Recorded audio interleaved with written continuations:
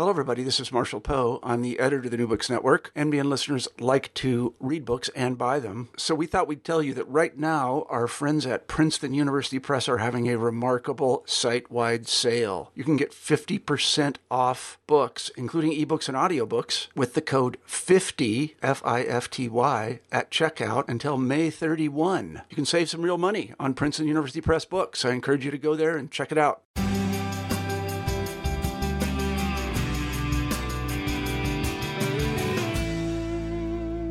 Welcome back to New Books in Sociology. I'm Sarah Patterson, one of the hosts here on the channel. Today we are talking with Mindy Freed about her new book, Caring for Red, A Daughter's Memoir. So thanks again for being with us here today. Please go ahead and tell us a little bit about yourself.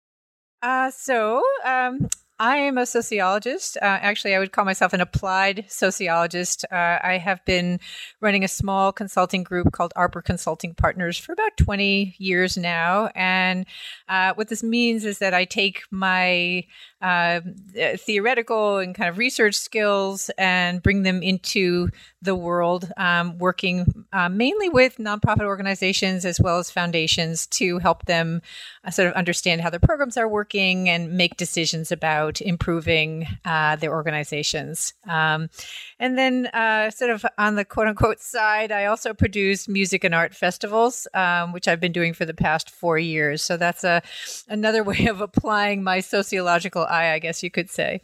Great. Well, thank you again for being here today. So first, we'll just start off by having you talk about how this book came about for you.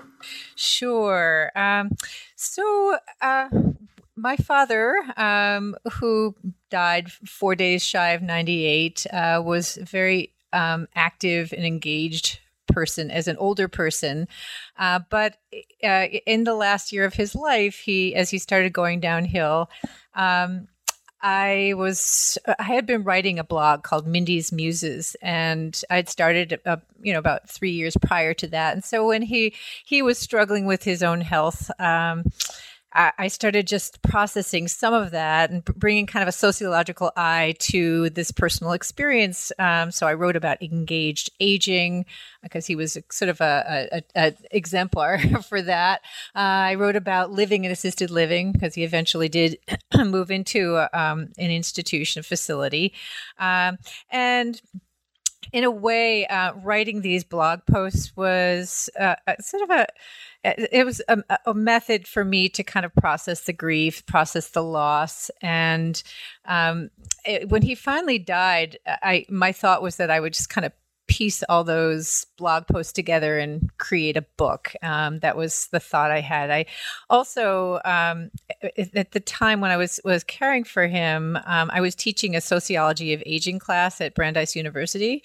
And he actually died after the first month into the class. And what I discovered was that this process of talking about it openly, about loss and aging and death and so on, was really universal and important for my students. And so, it planted this notion that this material actually went beyond me and my personal story, but was really more of a universal story. So I took a one-day workshop at I'm based in Boston. It was a local writing program called Grub Street. So it was a one-day memoir workshop, and got some insights about writing and realized, I was a writer. I'd been writing for quite a while, but realized that my storytelling style was to try and bring a sociological eye, bring a kind of a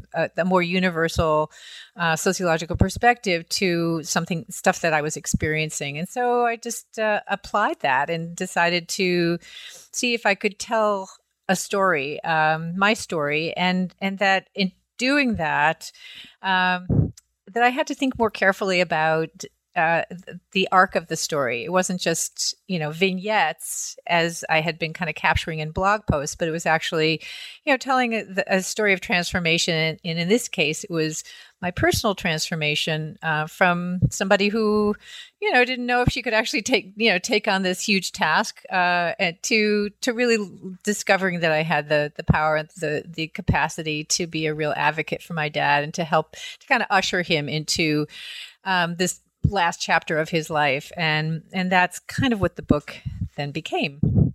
So we'll go ahead and get right into it. Here in chapter 1, you start off with the last year of your father's life, pretty much. And the word that I really focused on when I was reading these first couple of pages is the word dignity. And so I was wondering how you could really set the stage for readers here about what you see as the big issues at the end of your father's life. Well, I think one of the things that's really striking is, as we age, there's a lot of theories about the extent to which people maintain engagement in their lives. And, certainly health can be a prohibitive factor, but it's pretty clear that the more we can stay engaged in our lives, the better we are, mentally, physically, and so on. And as what I discovered is sort of the challenges of helping my dad, as a lot of other caregivers do, maintain a sense of his own identity, his own, connection to the world. And so, he had been, I guess I would back up just a little bit and say that he had been a labor organizer during the 40s and 50s and was subpoenaed by the House Un-American Activities Committee during the 50s and again in the 60s. So this is part of what people refer to as the McCarthy era, when thousands of people were called to testify about their political ideology. And they were asked this now infamous question, are you now or have you ever been a member of the Communist Party? And in this case, my father actually challenged the right of the committee to exist. He also used the First Amendment, Free Speech Amendment, and refused to answer questions in general. And throughout his life, because of this, he lost his job. He was ostracized, as we all were as family members, from various friends and family, and kind of struggled, but he also was a fighter and eventually, through my childhood, sold life insurance for a Canadian company, which is the only place where he could find work. Eventually, he started writing plays about his experiences, started acting, and ultimately went back to school and got a degree in English and became an English professor in the final chapter of his life. And so, here's somebody who had a very full, active life, really stuck up for what he believed in.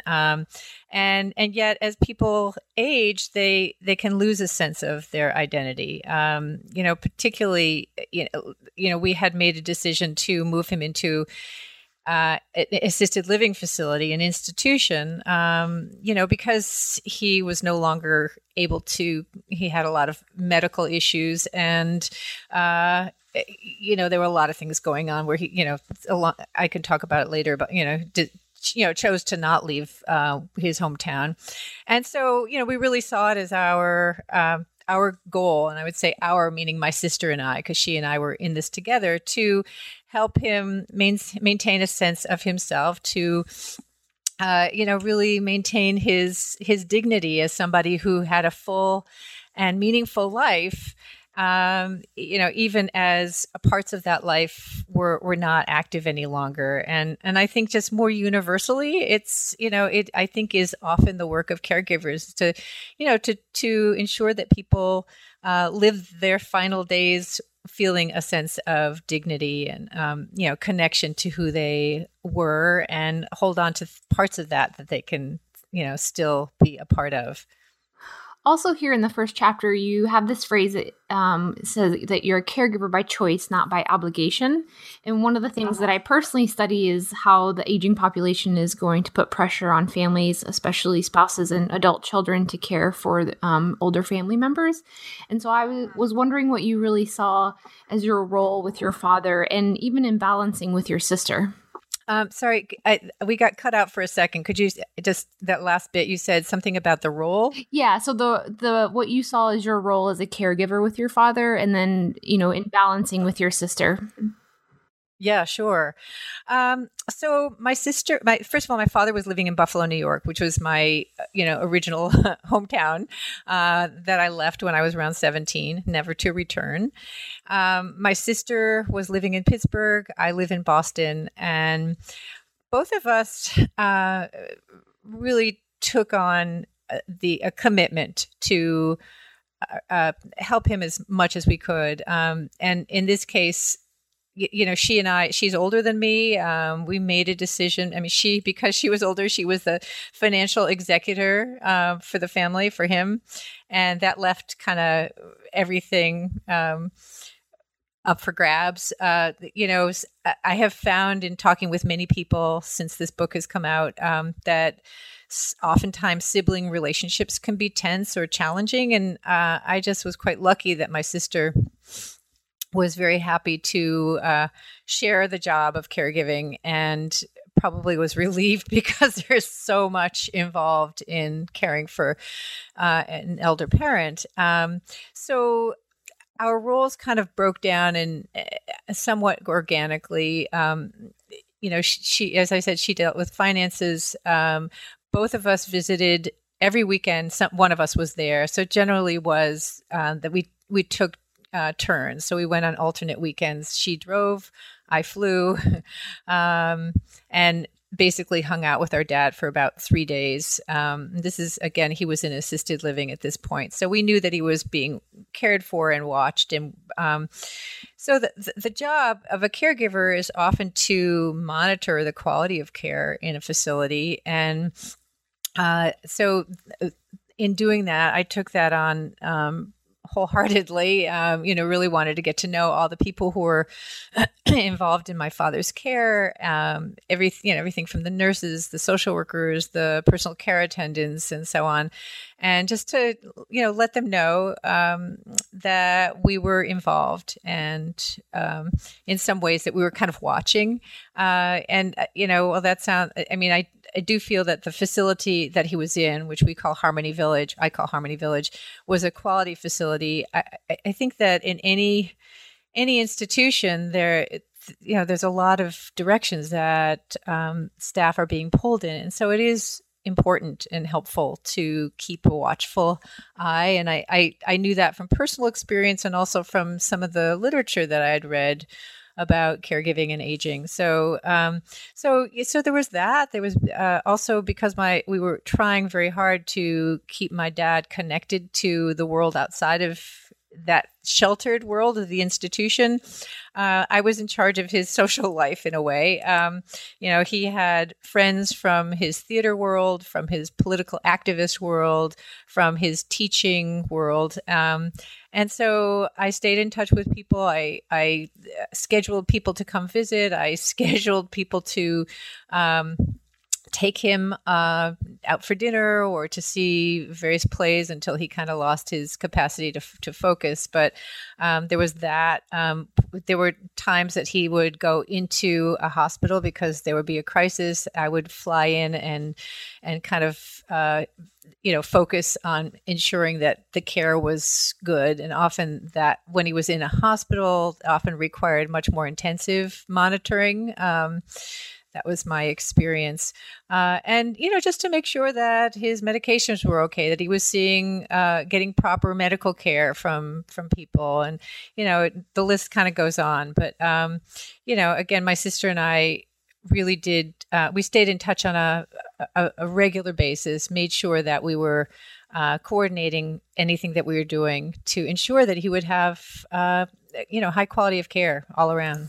So you sort of referenced this a little bit earlier, but I really sort of want to talk about how your father was a labor organizer, and how this historical period basically in America, the McCarthyism era, really affected your father, but also you and the relationships of those around you, like your mother. So I was wondering if you could tell us some more about that and how you really see the historical period in which your father experienced this really affecting him throughout his life and then at the end of his life as well. Yeah, sure. So my father came from a working class Jewish background, and one of the jobs he had early on as a young man in his 20s was working at a chemical factory, a DuPont chemical factory. And, he tells stories about taking naps on the edge of the vat.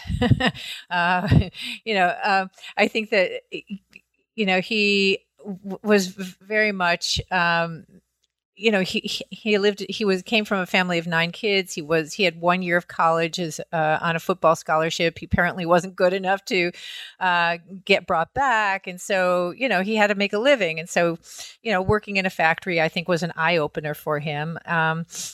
He was also at the time struggling to become an actor. He went to New York City, and worked with the Federal Working Theater, which was kind of a progressive theater community. It was federally funded at the time. And, the way he tells the story, he could have kind of made it as an actor. But in fact, he had started doing some organizing work, and that's what he was drawn to. So he came back to Buffalo, was working for the United Electrical Workers. And this period of time, the McCarthy era, was, really a dark era in our country. Something that I fear we're sort of heading towards today. But there was this is right after, or it's kind of around the Cold War, and there was a real fear that communists were going to take over this country. And so the Senator Joe McCarthy set up hearings all over the country, and the House version of that was the HUAC, or the House Un-American Activities Committee, and thousands of people were called to testify, as I said earlier, including, sort of the most famous, which was the Hollywood 10. Maybe you've heard of that. But then there were people also from the State Department, from the military, folks from just, everyday life, including folks who were labor organizers, were called to testify. And they were asked to name the names of other people. And the result of this period was fairly devastating. If you were considered to be a communist, chances are you would lose your job. Some people got jailed. It kind of permeated the culture, this frenzy and fear that the communists were taking over. And the way it played out for us personally, my mother's family owned a kind of fancy restaurant called the Park Lane in Buffalo. And when my dad was subpoenaed to testify in front of the House Un-American Activities Committee, she was given a choice to either leave the restaurant, essentially get kicked out, or leave him.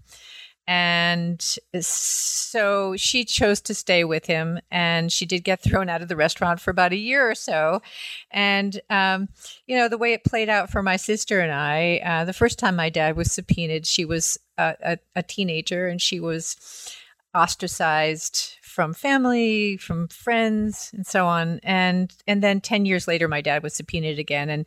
And I then experienced a similar thing where my friendship circle all of a sudden started to reject me. So as a teenager, I pretty much internalized that. What does it mean when all your friends don't want to be around you? I just assumed that there was something wrong with me. And, it was, I was terrified of losing my friends, and then I did. But, with my father's support and advice, I actually reached out to a different crowd.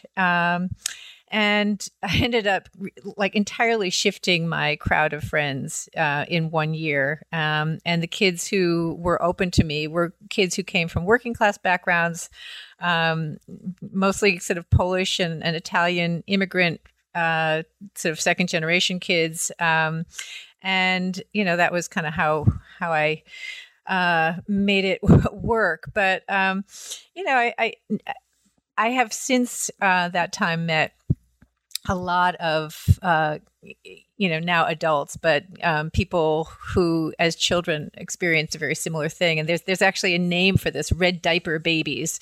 And I've gone to a couple of red diaper baby conferences at a retreat center in New Hampshire called World Fellowship Center, and met a lot of other folks who went through the same thing.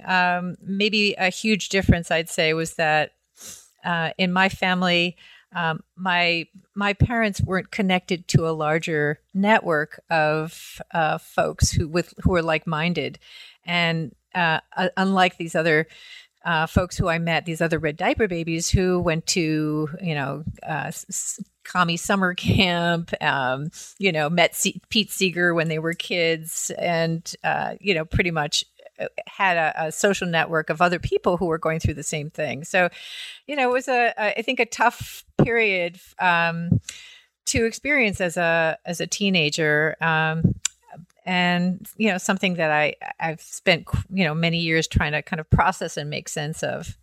So then, as you mentioned earlier, and then in the book, your dad eventually moves into assisted living, which you reference as Harmony Village in the book. But I thought what was interesting about this discussion is how public or personal space really becomes a public space, and the tie to loss of power and control almost of your own personal space. And even you had your own personal experience where you had stayed overnight and were woken up in the middle of the night. And that really seemed to change the way you felt about those kind of places. So I was wondering if you could sort of elaborate more on that transition for your father. Sure. I think, interestingly enough, I mean, my father was somebody who really worked through his entire life on social justice issues and was very well aware of, the phenomenon of hierarchy within the workplace. And, here he was as somebody who had that kind of social consciousness or political consciousness living in an institution.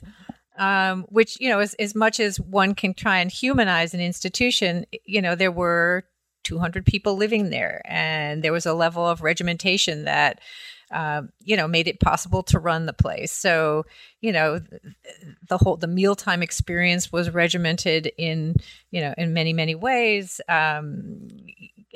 The times that people got their medications or the times that activities were held, there was a level of regimentation that is just kind of comes along with institutional life. That said, there was a lot we selected this place because there seemed to be a lot of caring people who, weren't looking at the residents as numbers, but treated them with some caring.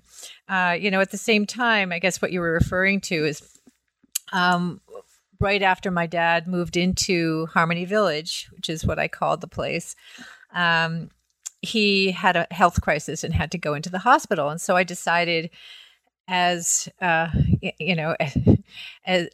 decided to move into his apartment. It's a very teeny little place, essentially a room and a little sitting space.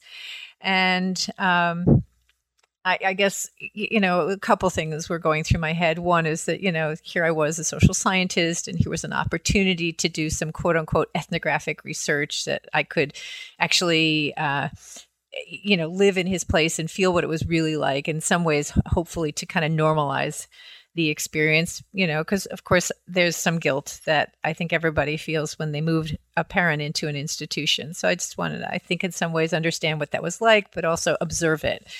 And so on the first night, I'd fallen asleep and was woken up abruptly by one of the workers who's shining a flashlight in my eyes. And I kind of sat up abruptly and was really shocked because I had I was disoriented. I didn't know who she was and what was going on. And then, what she said was, "Oh, you're the daughter." I realized later on that my dad was on bed check and that all the doors were open, and that, as much as this feels like a, homey environment to the degree an institution can, it really is an institution in which personal space really is public space. And my father was subject to bed checks, probably a good thing because of his age and vulnerability.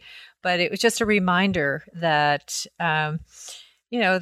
that this is not a hotel, that this is actually, an institution where people are observing and making sure that everybody's okay, which also involves a certain level of invasive behavior. And I think that to me was a bit of a wake up call, just reminding me of, what exactly this place was in all its good and not so good ways. So in chapter 3, one of the things that I picked up on was this discussion of later life disabilities and adaptation. And so I was wondering if you could sort of elaborate on the ways that sort of affected your father and the ways that he needed to adapt as he became more and more disabled. Sure. Well, my father had been an athlete as a young man, and he continued to be very active into his older years. And yet he was quite lucky that he was still able to be mobile.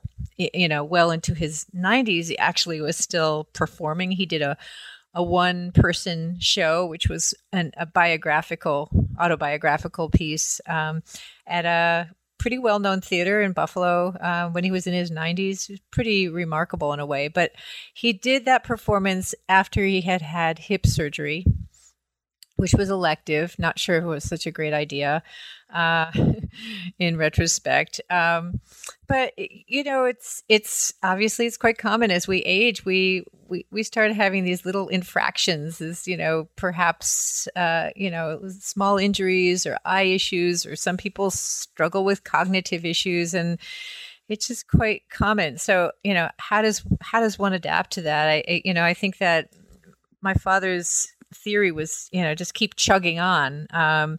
So he did continue to perform. He did continue to stay involved and go out and do stuff. But, I don't think everybody's able to do that. I guess the best advice is to do as much as you can do. And when you can't do it outside, to bring the outside in. And in a way that is what we did, that he had been still going out to see theater and so on. And, but somehow I think cognitively he just wasn't following storylines as well as he had as even just in his earlier 90s. And, so, my sister and I as caregivers kind of shifted, rather than dragging him out to plays, we talked with his friends, and there's actually a wonderful group of his theater friends that started visiting him every Monday, and they called themselves Mondays with Manny, which was kind of a takeoff on Tuesdays with Maury. And I mean, ironically, my dad had actually played Maury in the play, and Maury had been somebody who was a Brandeis professor. That's where I got my doctorate. And so, he had been in touch with people who knew Maury and took care of him. And so he had this special connection to the whole Tuesdays with Maury story. But here's this wonderful crew of theater folks who decided that they were going to every week come visit him. And he would sit there, sometimes more or less engaged, but was very much a part of that experience. So, we tried to support, my sister and I, that is, tried to support maintaining his engagement with friends despite physical and kind of, physical disabilities and just, sort of the scourges of old age. So towards the end of the book, you talk about some of the activities that your father was involved in. And one of the things that I personally really liked was your discussion of the weights class with Lorna. And throughout the book, you sort of reference a few theories. So continuity theory, activity theory. So these ideas that engagement is important and that adult development is a continual process. Also sort of like Harry Moody's work that you mentioned. So making meaning as a lifelong endeavor. So I was sort of wondering if you could talk more about how you saw that happening with your father. Sure. Well, so as you're referring to activities theory, I mean, there's a number of theories in the sociology world of aging, one of which is activities theory. I mean, I think, which was kind of a response to disengagement theory. So initially, I think it was thought that all people, when they get old, just disengage with life. And then there was more of a recognition that no, if people stay engaged with their lives, they kind of, can kind of stay more vibrant and connected to people. And so I think my father was, somebody who was engaged with life pretty deeply and had multiple kind of concentric circles of connections, a lot of networks. And so the way that played out in the time that he lived at Harmony Village was, in a few ways. One is that, he was an absolute snob and thought that everybody was just obsessed with bingo. And so, he was somebody who thought of himself, I think, as an artist and an intellectual, and he didn't find kindred spirits in that way at Harmony Village. Or maybe he just didn't have the patience to find out about people, to discover folks that he could connect to. So in that sense, Harmony Village did not provide that intellectual stimulation to him. And that's why we tried to bring stuff in, whether it was my sister or I reading to him, talking about politics with him, organizing to bring friends in who would just have very active and engaged conversations about what was going on with the arts, or, latest budget cuts, or, whatever political snafu was going on. So that's something that, we tried to support. We actually just reminded me that there was some folks from a particular theater that wanted to interview him. And so I facilitated that process, in which somebody came with a camera, and I actually asked my dad lots of questions, but he got to talk about his life. And somehow, like a lot of older people, I've discovered, if you talking about older stuff kind of turned him on, almost like his brain just kind of shot back on, and he was able to talk in a very lucid way about, labor struggles that he was involved in, or theater that he did, or whatever. So that was kind of cool. The waist class was a funny thing. This woman who I called Lorna, who was the activities director, and she taught this weights class that was, 90% pushing a balloon around, so something that was weightless. But, my dad, who had been an athlete all his life, was committed to that weight class, and he did that weight class probably up to the day he died, just about. That was, or if he didn't go, he would feel guilty. It was something that's just a part of who he was. So, we worked really hard, I think my sister and I, to help him stay involved and to stay active to the extent that he could. And then, when you're almost 98 years old, your body is tired. Or maybe some people are less tired than him, but he was also kind of tired. So he also had to kind of rest a lot and regain his energy. And, that was very much a part of his daily life as well. So because you're a social scientist, I really appreciated you sort of tying things together for the reader throughout the book. And one of the things that you bring up is your own personal work in sociology about parental leave policy.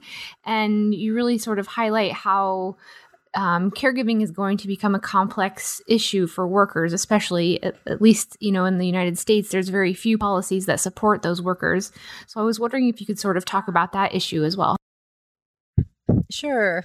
Well, I spent many years, when I first moved to Boston, I worked for a progressive senator who, was kind of, at the time, this is early 80s, bold enough to push for universal health care and universal child care. And the issue that I ended up getting quite involved in was early childhood policy. From multiple perspectives. I worked on that issue from inside the legislature to I was a lobbyist. I was ran programs that were funded by the federal government, and then I ended up doing research on childcare workers, and also worked in around issue of employer-supported childcare. And, it was very clear, especially as I started looking at the issue around childcare policy from a federal perspective and an employer perspective, was that there really wasn't enough funding and there wasn't adequate policy to support high-quality, accessible, affordable childcare, and that some employers were stepping up to the plate because they saw it as a business issue. And so, sort of on the long end of the spectrum, some were actually building childcare centers or contracting to run childcare centers for their employees. And on the sort of easy access end of the spectrum, they were providing resource and referral information to employees who could go out and find services elsewhere. It seems like, childcare was the issue that initially got tagged by employers, but that as the workforce aged, so did the policy issues that were being addressed. And the issue of elder care became more prominent within the employer sector. The question being, what can employers do essentially to not lose productivity of their workers by providing some kind of supports to workers around elder care needs. And some of the research showed that the best thing they could do is provide some flexibility in the workplace. And I actually ran a national study on flexible work policies in major corporations like Bristol Myers Squibb and Motorola, Amway, Allied Signal. And, we looked at the importance of flexibility in the workplace. But the problem is that, while at this point, actually, there is a telecommuting policy for DC, and there are some states that have looked at flexible work policies, and there are some states that have, paid leave policies. By and large, family policy is not. It has a long way to go, and social policy in relation to elder care is inadequate, and I think at the moment, given the current political landscape, is probably going to be under the gun. There's a push by Paul Ryan and other folks to make the retirement age later. While there are some workers, maybe knowledge workers, who might welcome that, there are others, particularly people who do, any kind of manual labor, that would not welcome that at all. We have a Medicare policy that is under at the moment, and Medicaid policy, I would add, that are under the gun. That they're inadequate. Assisted living, for example, is not reimbursed in most states by Medicare, whereas nursing homes are. And so, this raises questions about who has access to what kind of care. And the list goes on. So that, social policy around elder care is a huge issue. I remember, actually, I've been doing a lot of talks about the book, and one was sponsored by a labor organization, and the whole conversation we had after I spoke was about the importance of labor organizing around elder care issues as well, and something that really needs to be tackled on a number of different planes.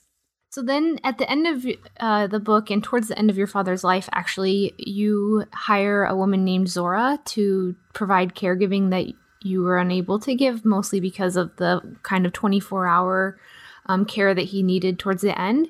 And so I was hoping that you could talk more sort of about the importance of Zora in your life and your father's life, and sort of in this ecosystem that you had going around caregiving for your father. Sure. So just to kind of tie it to the broader social policy issue. So assisted living care only goes so far. And, there was a certain point when my father clearly needed more intensive monitoring, and even to the point where he needed somebody there pretty much all the time. And Zora was back up, which is to say that, had we not been financially able to hire somebody to provide that kind of care, he would have gone into a nursing home. And that's what a lot of people do. Let's just say in best case scenario, somebody goes from quality assisted living to quality nursing home. It still means that there is a dramatic, kind of abrupt change in one's living environment at a very old age. And for a lot of people, that is pretty shocking to emotionally, physically, but necessary. In our case, we were lucky enough to be able to afford to bring somebody in to be a 24-hour, to have 24-hour paid care. And the person who spent the bulk of the time with our dad was Zora, as you mentioned. The names, by the way, have all been changed to protect people. But Zora was somebody who had cared for one of my uncles many years back. And my father observed how loving and caring she was and said at some point, if I ever need that kind of care, I would love to have her. When he needed that kind of care, she wasn't available. But, as these things go, her work was taking care of people in this final chapter of their life. And the person that she was caring for passed away, and she was then available. So we were quite lucky to be able to hire her. She essentially moved in with my dad into my dad's apartment when she was sleeping there. So she'd either be there for days or nights, but we bought a couch that opened up into a bed so that she or whomever was with him could sleep if necessary. The job of a paid caregiver who's in this kind of role it's just interesting. I mean, she was incredibly, I don't know, she just knew how to be part of a family really quick. And she's somebody who was charming and funny, but also incredibly knowledgeable and sensitive to my father's personality and his needs.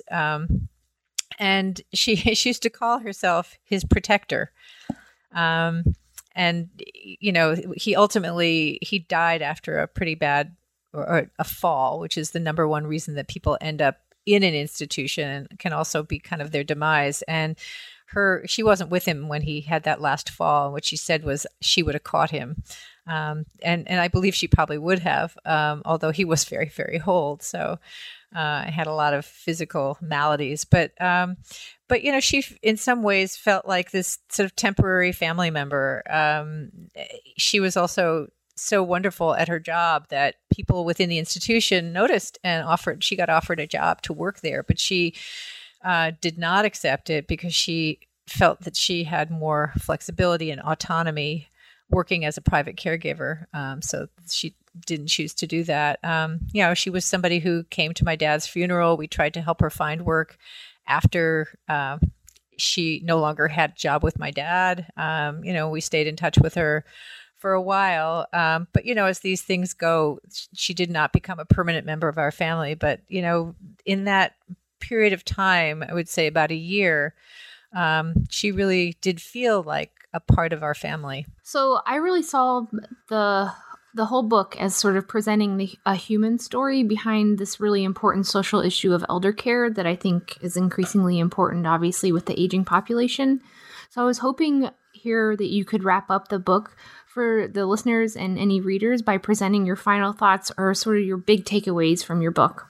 Well, a few things. As I said early on, I wrote the book initially because it was a way to deal with my own feeling of loss. My father and I had been extremely close. He was a complicated person and not an easy person, but somebody who, as I got older, I was able to forgive for the things that I found annoying and just kind of accept more or less. And I think my sister and I were buffers for each other for the things that were tough about his personality. He was kind of a narcissist, and in making a choice to stand up to during the McCarthy era and, continue, kind of following his political beliefs. It was something that, I absolutely respected. And I think he made the right choices, but it was not without some sort of definite downsides. So I think that, in telling his story, he was a very powerful person with a lot of opinions, and somebody who loved me very dearly and deeply. And I think it was a gift that I gave to him, but it was also a gift to myself in a way to be able to give to him in this way, to feel no regrets, to feel like I did as much as I could do. I didn't do everything. I mean, I didn't move him to Boston to live with me, but I knew that wasn't going to be good for him or for me. To really come through for him. And as you said, the word dignity was important. Is important, I think, for people as they're leaving this world, that they can leave having a sense of dignity and feeling loved, and that's something that I was able to bring to him. I think the other thing that he gifted me with in a way was his social network that I eventually became a part of. So in many ways, I have added more people to my life because of him, people who adored him, respected him, loved him, and took me into their fold as part of their world. And so, for example, when I was going out and doing book talks, I became part of a committee with a group of people in Buffalo, people from his political world, from his theater world, and we organized a weekend of events that we called Freed and Freed. And it was really not, in this case, kind of a rehashing of all he'd done in his life, but it was really focused on the issue of caregiving. So so I did a book reading. We had an academic panel at University at Buffalo with folks who were experts on aging policy, and talked about sort of the policy and research side of things. Somebody actually had written a play about my dad's experience being subpoenaed to testify in front of House Un-American Activities Committee. And there was a group of actors who did one act from that. There was another play that was shown. And so, just this process of collaborating with my dad's friends, not just organizing to have them come visit him or whatever, really sort of strengthened my connection to them and to Buffalo, which was a place I thought I'd never return to. So I guess in the end, the most powerful lesson for me in a way was that the experience was personally transformative for me as well. And that, that I was able to take care of him, usher to him to his death essentially with dignity and feeling loved and surrounded by people who really loved him and cared for him dearly. So that was, and in some ways, I guess writing a book about an experience allows you to re-examine that experience. There's this phrase that writers live life twice, and I think that that's true because in telling a story, you have to reimagine what it felt like, and you can't in writing it so that other people understand it, you really have to use your senses and use words to describe place and feel and smells and so on. And kind of immersed myself into the experience that I had, and that I was able to kind of come out of feeling whole, feeling good, and now sort of continuing that and talking to people about issues of caregiving as I talk about the book has been incredibly gratifying. And, just seeing that so many people, here's this irony that there's almost 30% of our population are caregivers, that is adults who are caregivers. And yet it's such a siloed experience that many of us just don't talk to one another. So that's sort of become my passion to instigate a conversation about caregiving so that we don't feel alone with this experience. So today we've been talking to Mindy Freed about her book, Caring for Red. And so, Mindy, I was hoping you could tell us what you're working on now. Sure. Well, I continue to do the work that I've always been doing, which is evaluating various programs.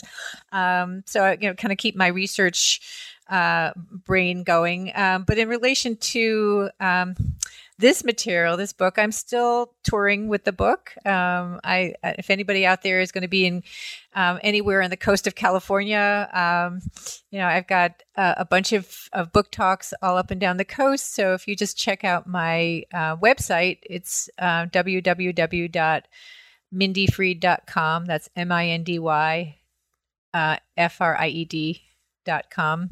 And you'll see that this stuff that you can join me with. That'd be lovely. But, I'm also, in addition to talking with folks, I've been all over the country talking about the book, and I'm now been thinking about starting a podcast about caregiving, in which, I sort of get beyond my story, but tell other people's stories and interview people about what they're experiencing, and including some of the poignant and the funny and the difficult sides of caregiving. Great. That sounds like a really interesting project. Thanks again for joining us today. Oh, yeah, my pleasure. Really good to talk to you, Sarah. Great. Thank you.